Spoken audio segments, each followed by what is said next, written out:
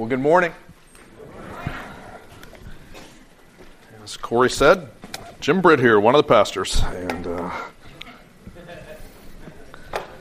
to get all my technology out here. What happened to paper? Well, let's open our Bibles to Romans chapter 3, as we're continuing to march down the text. Thanks for coming. It'll be fun. Try not to be too engaged in what we do this time of the year, at this time in any Sunday morning service. See who comes in at 10 minutes after 11. So we'll enjoy those moments, but not let it distract us. No, good day. It'll be a good day. So thanks for coming. I know this morning probably came early for most. My neighbors across here they're called lakes. I call them retention ponds. Here across the retention pond, somebody decided to have an incredibly late night party, which was just a real blessing. As it was really good music, thankfully, but it was just screaming into our bedroom across the water. So you're probably like me. You're not as sharp as you normally are. I'm kind of dull to begin with, but it's tired. And I drew the short stick. I mean, this is God's Word, so there's never a short stick, but this is a theologically dense passage. And we get to go through it together when we're tired. So here we go. I don't have a get-out-of-jail-free card. I'm not throwing up a soursop, but we are going to roll through this stuff. But we're going to get a history lesson to begin with. So Romans, let's throw the next slide if we could. We're going to be talking about sola fide. Latin, we switch it around in English, just like you would in Spanish for the translation. Faith alone. Faith alone. It was not the only, but it was one of the battle cries of the Reformation.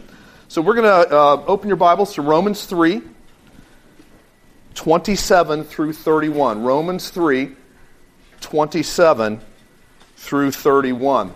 And while you're doing that, I'll give you a quick history lesson. In 1522, a German monk named Martin Luther, he was no longer a monk.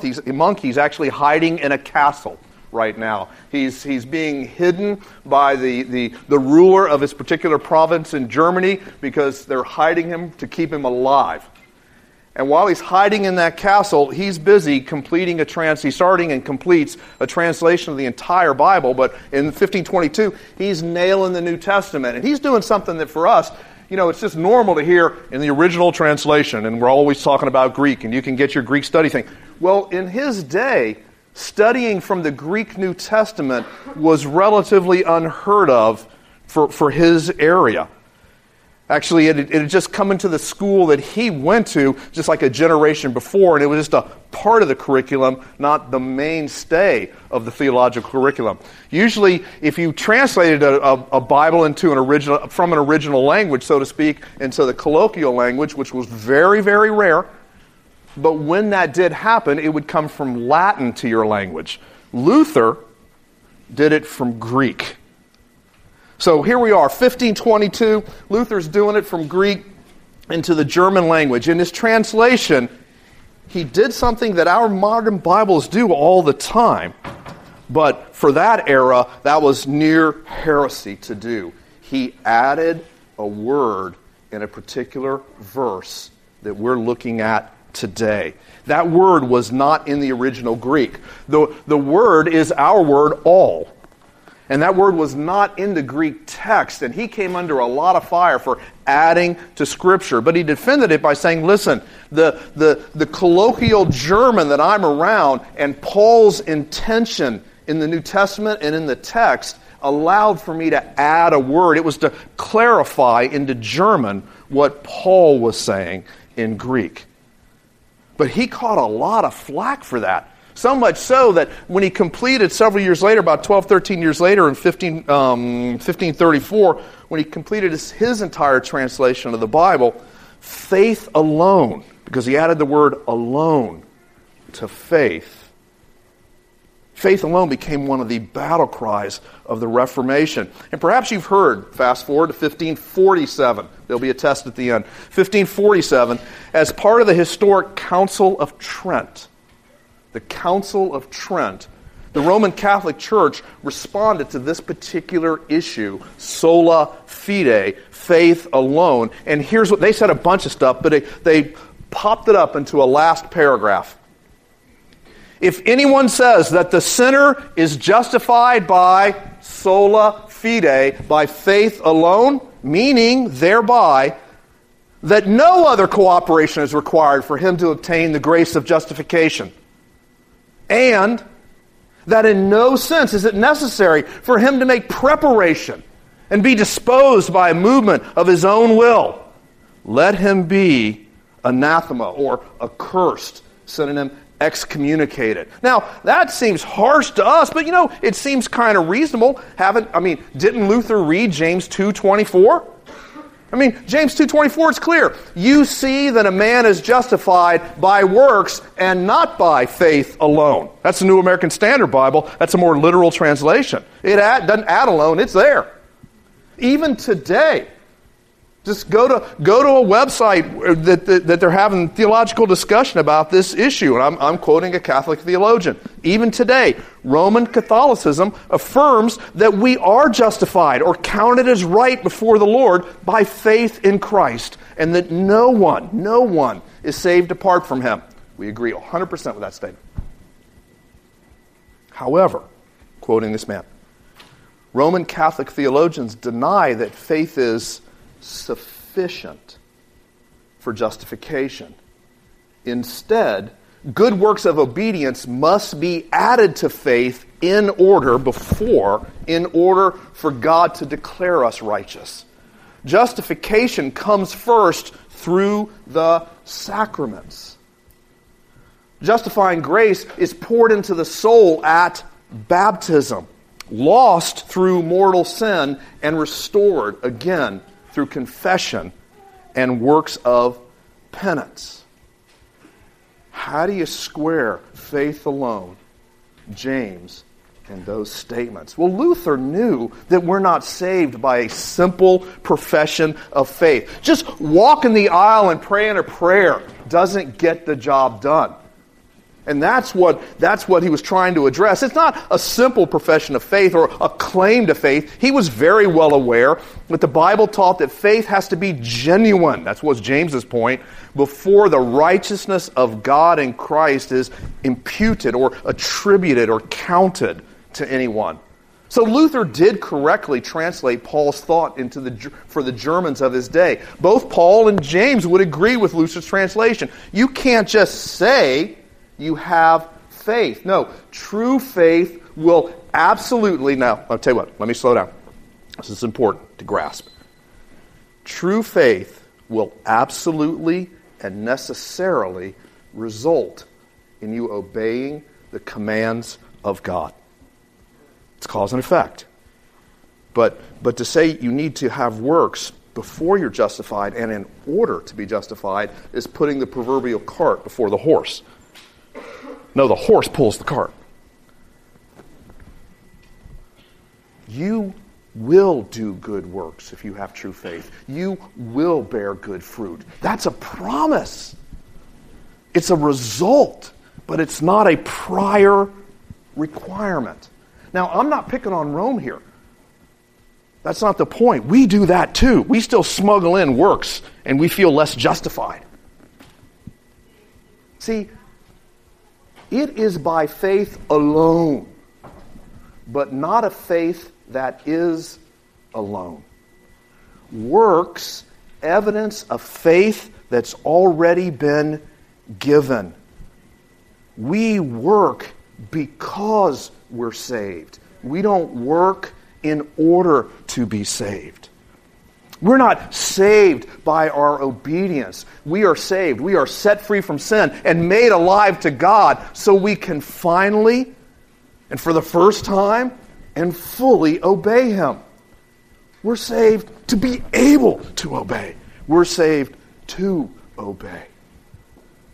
So we want to make sure that as we go into this text that is so much about faith, works, because the whole text is continuing to contrast faith and works. We got to make sure that we get them in the right order. And then we'll figure out what does justification mean. So, put your thinking caps on, buckle your seatbelts, join me in prayer, because here we go in a dense text on a tiring day. Lord, please help us and help me. Lord, I want to be faithful. But Lord, it's not dependent on my faithfulness. I'll do my part. But Holy Spirit, we look to you. Turn that light on in our head. Fan that flame in our heart. And let your word come alive and nourish and change. But Lord, let your word come alive and give us hope and courage. And let your word come alive and let us know that we know that we know by your word, because of your Spirit, that you love us. In Jesus' name we pray. Amen. Paul now elaborates one crucial point from back in the verses we just looked at. Paul is going to the point is, God is going to make his righteousness available to people by faith alone. This whole thing's been about faith. Next, he's going to elaborate and give an example of this in the life of Abraham. So we're contrasting in all these sections, faith and works. So right now in this text, Al's text before last week, we won't hear any more about God's redemption right now. Nothing about atoning sacrifices. Nothing about justice. Paul now is going to focus and devote all his attention to one key element in the establishment of God's righteousness, into giving righteousness. Faith. Faith is the way humanity responds rightly to God. Faith is the way humanity responds rightly to God. Through these verses are going to do just like the other ones. They contain rapid-fire questions and answers through which Paul is going to draw three implications from the truth that people are justified by faith. Number one, he's going to say, human boasting is excluded. And because don't put that up. Good, thank you. Human boasting is excluded. So faith shuts down human pride. That's the first thing he's going to draw out. Number two, Jews and Gentiles experience justification and the gift of righteousness. God declares them all righteous in the same way. So faith levels out the playing field between Jews and Gentiles. And this requirement of the law, what do we do now that it's by faith? What do we do with the law? It's not put aside, but it's established. So faith fulfills the law. Now, Paul will not spell out here what is involved when he says God justifies those who have faith in Christ Jesus. He's not going to do that. He's going to do that later on in the letter, but we'll have a spoiler alert. We're not going to wait till June the 8th when that next text comes up explaining it. We'll throw on and out today. Now, let's look at our Bibles. I'm reading out of the ESV, so let's look down at the text. Chapter 3, starting in verse 27. Then what becomes of our boasting? It is excluded. By what kind of law? By a law of works? No, but by the law of faith. For we hold that one is justified by faith apart from works of the law. Or is God the God of Jews only? Is he not the God of Gentiles also? Yes, of Gentiles also, since God is one, who will justify the circumcised by faith and the uncircumcised through faith. Do we overthrow the law by this faith? By no means. On the contrary, we uphold the law. Okay, David, sorry. Now throw that up. Here's the 3 points we're going to look at. Faith shuts down human pride. So there's the first two verses. Number two, faith levels out the playing field. And then we're going to end up, faith fulfills the law. It just shuts down human pride, it levels out the playing field, and it fulfills the law. And then, next slide, David, here's our takeaway for today. Our works don't work. Listen, we got to get that. That's not just a statement for unbelievers. Unbelievers need to hear that. You can't earn righteousness. It don't work, because it can't work. But as a Christian, our works still don't work if we think that earns something with God. We're justified by faith, not by works. Works are important, but remember, cart before the horse. And you know when you feel your most guilt? Now, guilt's good, but when you feel false guilt, that's when you put the cart before the horse. And we can't do that. Oh, I could go and explain that for a long time, but let's not do that. Our works don't work. God's gift of faith gives us God's gift of righteousness. Check this out. Did it on purpose. Our don't work.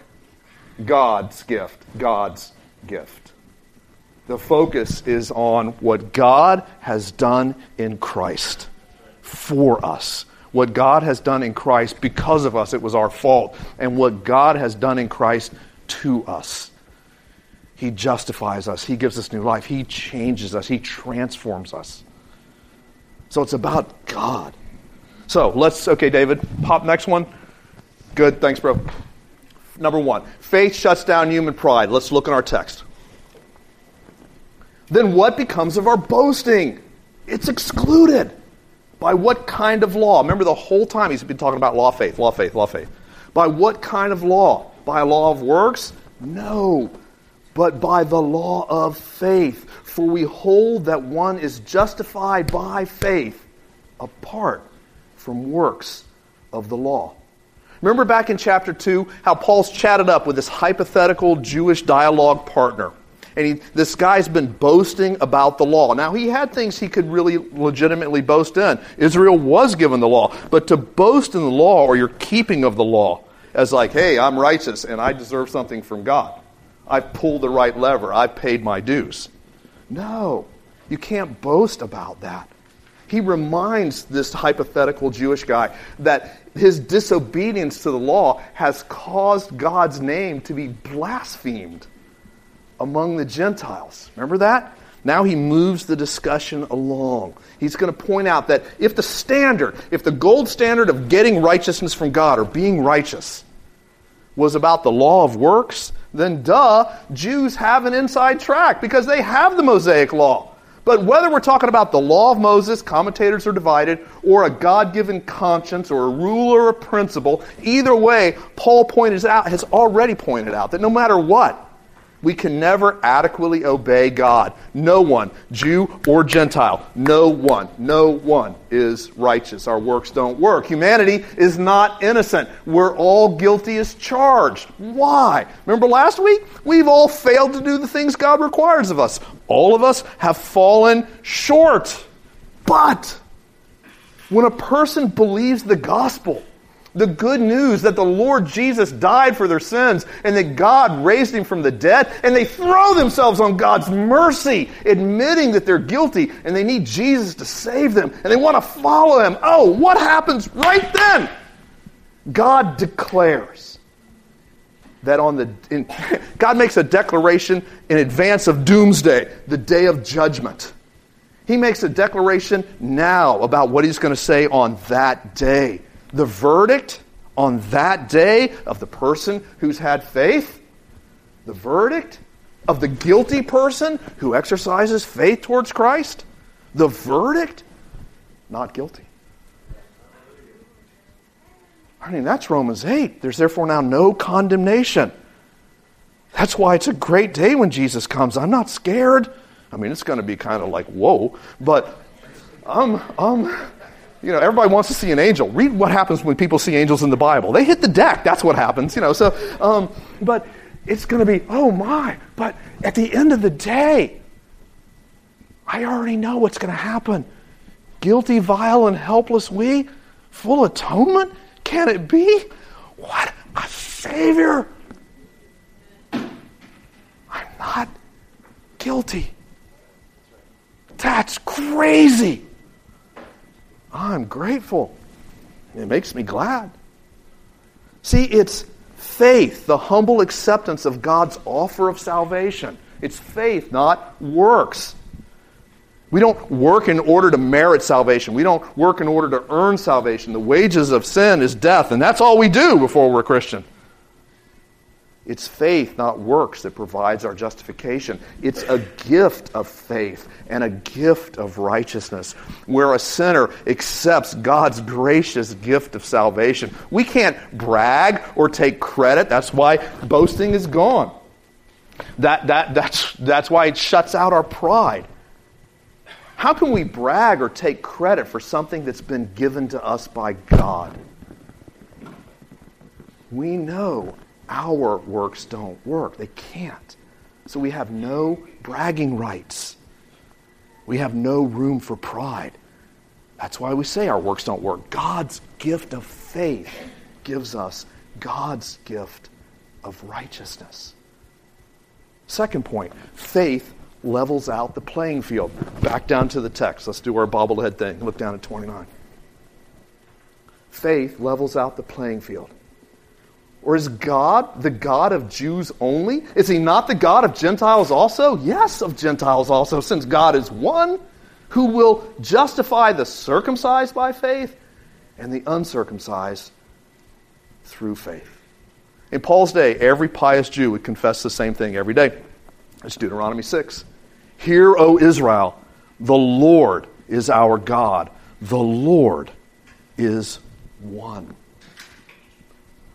Paul takes this truth and he levels out the playing field between Jews and Gentiles as he's still talking to this imaginary Jewish Christian.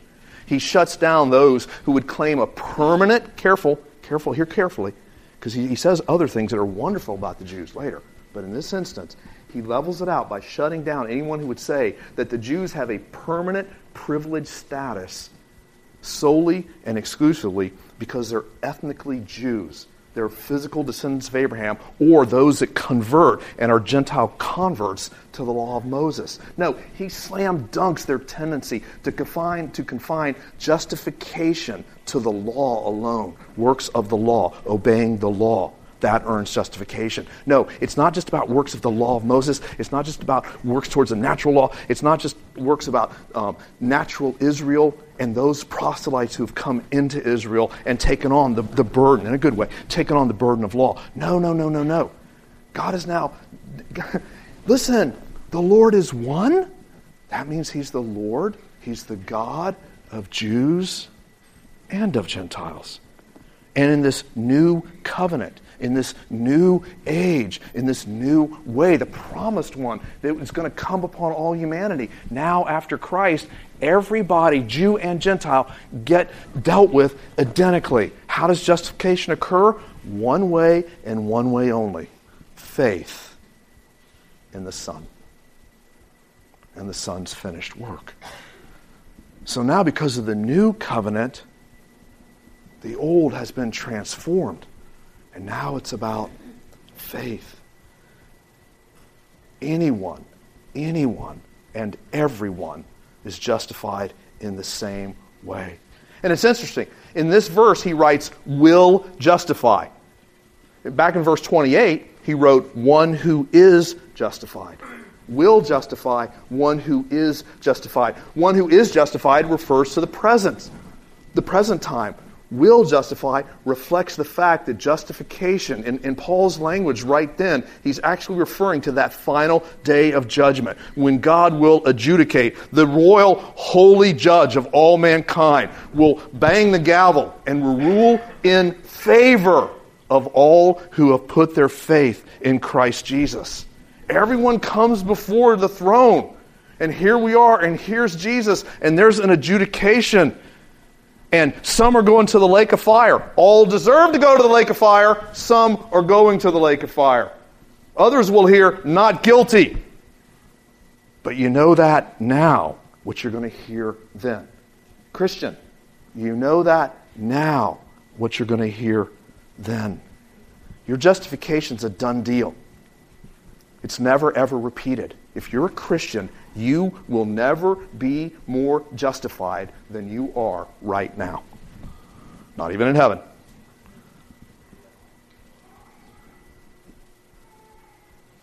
And when the Lord returns, he will finally and fully declare you then what he's already decided now.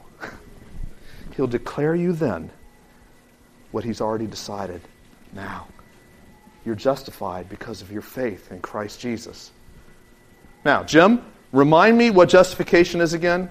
So glad you asked. Let's look on the screen. Next slide.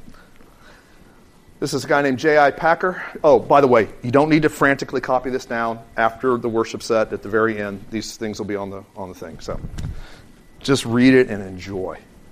Justification is a judicial act of God pardoning sinners, accepting them as just, and so putting permanently right their previously estranged relationship with Him. Oh, that's good news. This justifying sentence, there's the judge, is God's gift of righteousness. His bestowal of a status, you're declared in the right. His bestowal of a status of acceptance for Jesus' sake. That's Mr. Packer. Let's look at another guy named R.C. Sproul, next text. Justification may be defined as that act by which unjust sinners are made right in the sight of a just and holy God. The supreme need of unjust persons is righteousness. It's this lack of righteousness that is supplied by Christ on behalf of the believing sinner. Justification by faith alone means justification by the righteousness or merit of Christ alone, not by our goodness or our good deeds. Next slide, David. So see why we keep on saying our works don't work? God's gift of faith gives us God's gift of righteousness as well. Third and final point, faith fulfills the law. Let's look down at our text, verse 31. Do we then overthrow the law by this faith? By no means. And actually, that's a very strong, the way Paul says that. He says that other times in the text, and we'll figure it out more. But it's very strong. You can hear, do we then overthrow the law by this faith? Absolutely not! That's what Paul would say. On the contrary, we uphold the law. Another translation, I like how it says it. Does faith make the law useless? Not at all. We agree with the law. So what's Paul up to here? Well, remember as we looked at when we were looking at what's the background of the letter, there's some folks that are pinging his gospel, saying it's not a good gospel. And he's defending this gospel from a slanderous attack, while at the same time he strongly affirms that God's law is not abolished, it's not nullified, it's not overthrown, it's not invalidated. Absolutely not. But he affirms that God's law is confirmed, fulfilled, and in a way that nobody would have ever dreamed possible. Everybody got the works. No, by faith. Later on in the letter, he'll explain how this happens. Paul doesn't explain this here, but let me give you a little quick plot spoiler. No, it's a quick flyover. Remember Jesus preaching on the Sermon on the Mount, Matthew 5? He announces that he's come not to abolish the law, but to fulfill it. Well, Paul provides an echo of this announcement in our text. Because Jesus obeyed the law perfectly, he fulfilled its demands perfectly. And he didn't just fulfill its demands perfectly, he became its perfect and true, tangible expression. Remember the transfiguration? Moses and Elijah appearing with Jesus, beside Jesus, living symbols of the law and the prophets. But by the end of the account, who's alone? You see, the sole fulfillment of the biblical hope of righteousness, the second Adam, the true Israel, is Jesus. He obeyed when no one else did. He's our hope. We're justified without having to observe the law. But the law, listen careful, we're justified, but the law is fulfilled in those who have faith in Christ, those who are in union with Christ, those who have the righteousness of Christ. What about the commands of God? Well, they're upheld by those who have faith in Christ. Because now, in this new age, the Holy Spirit has come, this new covenant. We can uphold the law by the power of the Holy Spirit. How do we do that? We're being conformed to the image of the one who has obeyed the law. The Son. And like the Son, we will keep the moral and ethical norms revealed throughout the Old Testament. Of course. I mean, after all, think about it for just a minute. We all know the Great Commission. What's the Great Commission? Teach one another to obey all that Jesus commanded us in the New Testament. We follow the Great Commandment. Love God and love our neighbor. And by the way, in chapter 13 of Romans, Paul's going to say, loving one's neighbor fulfills the law. So our works don't work. But God's gift of faith gives us God's gift of righteousness, and that causes a heart change, regeneration, that gives us, it's the promise in Jeremiah, we will want to live a life of loving obedience, a life that is pleasing to God, a life of loving obedience that's empowered by the Holy Spirit. See, we don't clean ourselves up in order to get saved. Our works don't work. They can't. Salvation is not about works. It's all about faith, and faith, thank you, Mr. Luther, alone. Okay, what do we do with all this data? What's our take home? What's the point? Well, that's pretty simple. Amazement. Humility. Wonder. Joy. Worship. Gratitude. Why would we have all of that? Well, let me just summarize it all. Here we go. Here's the roller coaster. Here we go. You ready? We can't keep the law. We aren't righteous. We're sinners. We deserve eternal punishment, but Jesus came to save us. Now, here's the gospel. Jesus is talking to Nicodemus by night. What does he tell him? I won't go through the whole text, but think, he came to save us. So must the Son of Man be lifted up. He's talking about the crucifixion. So must the Son of Man be lifted up, that whoever believes in him may have eternal life. For God so loved the world that he gave his only Son, that whoever believes in him should not perish, but have eternal life. For God did not send his Son into the world to condemn the world, but in order that the world might be saved through him. Whoever believes in him, Jesus is talking, is not condemned. But whoever does not believe in him is condemned already. If you're a Christian, we've been saved from the eternal wrath of God. We've been forgiven. God has pardoned all our sins, past, present, future. We've been declared not guilty by the just judge of the universe, the judge who knows and sees all our thoughts, all our motives, all our attitudes, all our actions. He knows everything.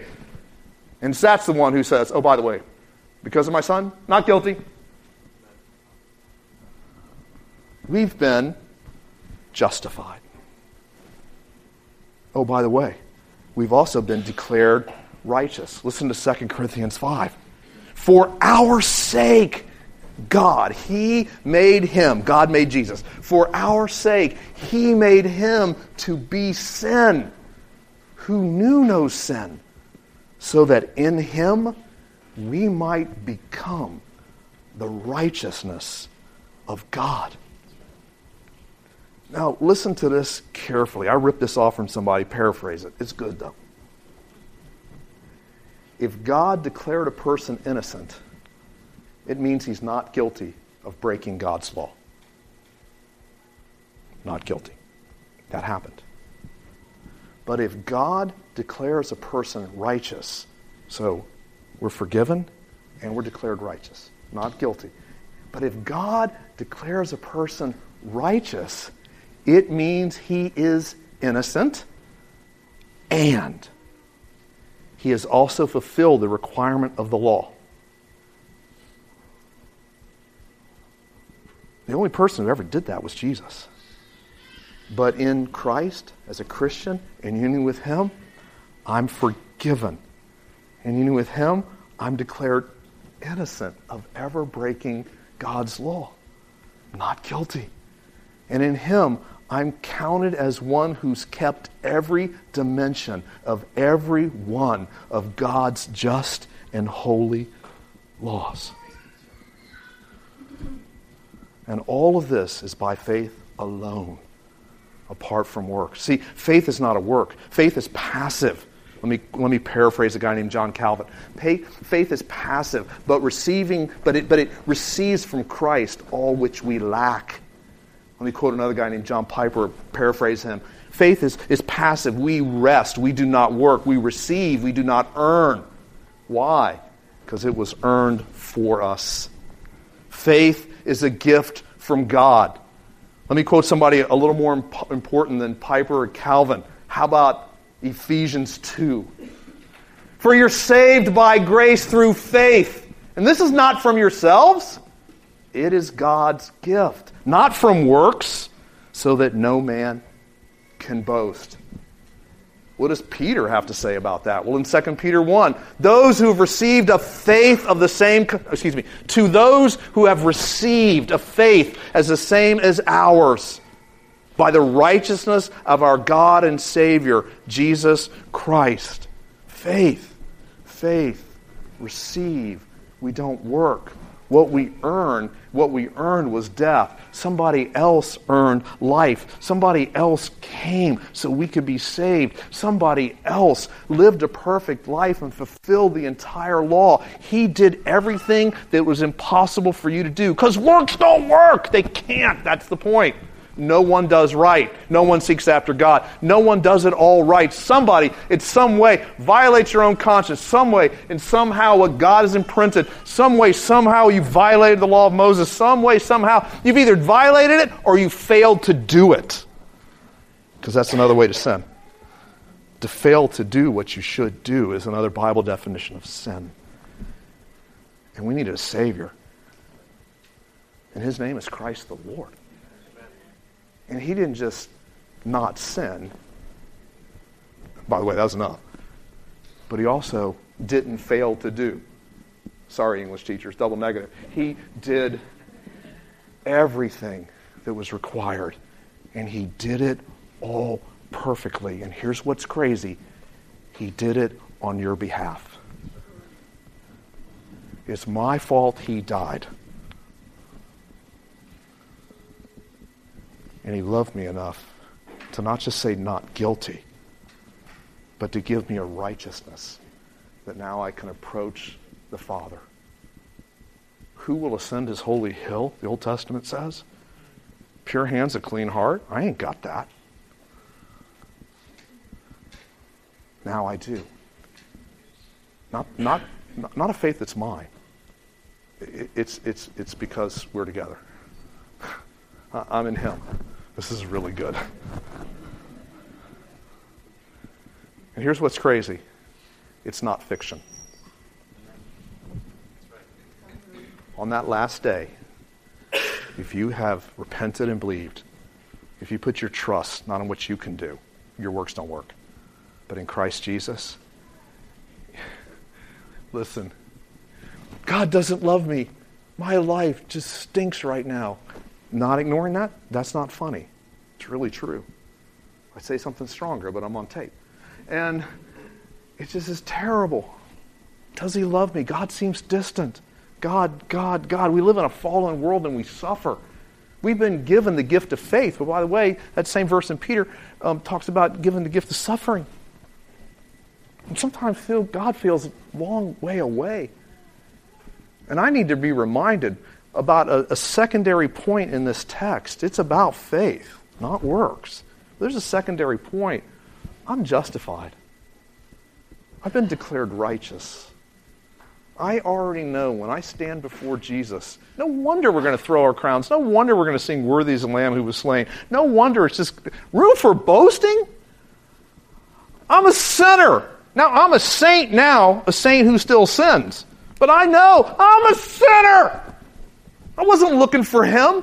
He came and found me. And He didn't just find me. He gave me a gift. He gave me a gift of faith, and I responded to Him. What's up with that? And then He said, by the way, on the last day, I want you to exhale. I want you to long for my appearing, not be scared of my appearing. I want to let you know what you're going to hear. Not guilty. By the way, you also fulfilled all the laws of righteousness. No, I didn't. Oh, yeah, you did, because you're with me. You're in me. And by the way, by my Spirit, I'm in you. And I'll never leave you, and I'll never forsake you. Welcome to the new covenant. Oh, you're a saint who still sins. You still sin. Duh. Not guilty. Are there consequences? Yeah. Not guilty. You don't have to wait till the 5th song to get excited. You do that? You ever do that? I've done that. You come in, ooh, bad day, kicked the dog, yelled at the wife. 3rd song, I do enough works. Now I can worship. Listen, you come in, you're convicted, guilt's good, repent, and then start singing because you're forgiven. Amen. Oh, by the way, what if I drop dead before, A and B? No. Some people in this room know exactly what I'm talking about. You'll never be more justified in heaven than you are the day you repented and believed and you had faith in Christ. Band, come on forward, let's pray. Lord, thank you so much that we can be together and look at justification. We can look at righteousness. Lord, we can look at a faith that is a gift. We can look at the Savior who died for me and gave himself for me when it was my fault. When I was his enemy, he died for me. When I was running away from him, he ran after me and came and sought me out. Oh, Lord, who cannot love this Savior? What a Savior. Lord, I still sin. And you've promised you'll never leave me or forsake me. Not just in a fallen world where people are after me. You're always there. We have your word. We have your Spirit. We have each other. Lord, you've provided. You're not cheap or chintzy. You're generous. Lord, as we sing, what a Savior, let us remember we're justified, declared not guilty. We're declared righteous because of you. You've given us that robe of righteousness. We've got the reward that you deserved. You got death, we got life. Crazy. We're grateful. Thank you. Let us never doubt your love because we're justified by your blood. In Jesus' name we pray. Amen.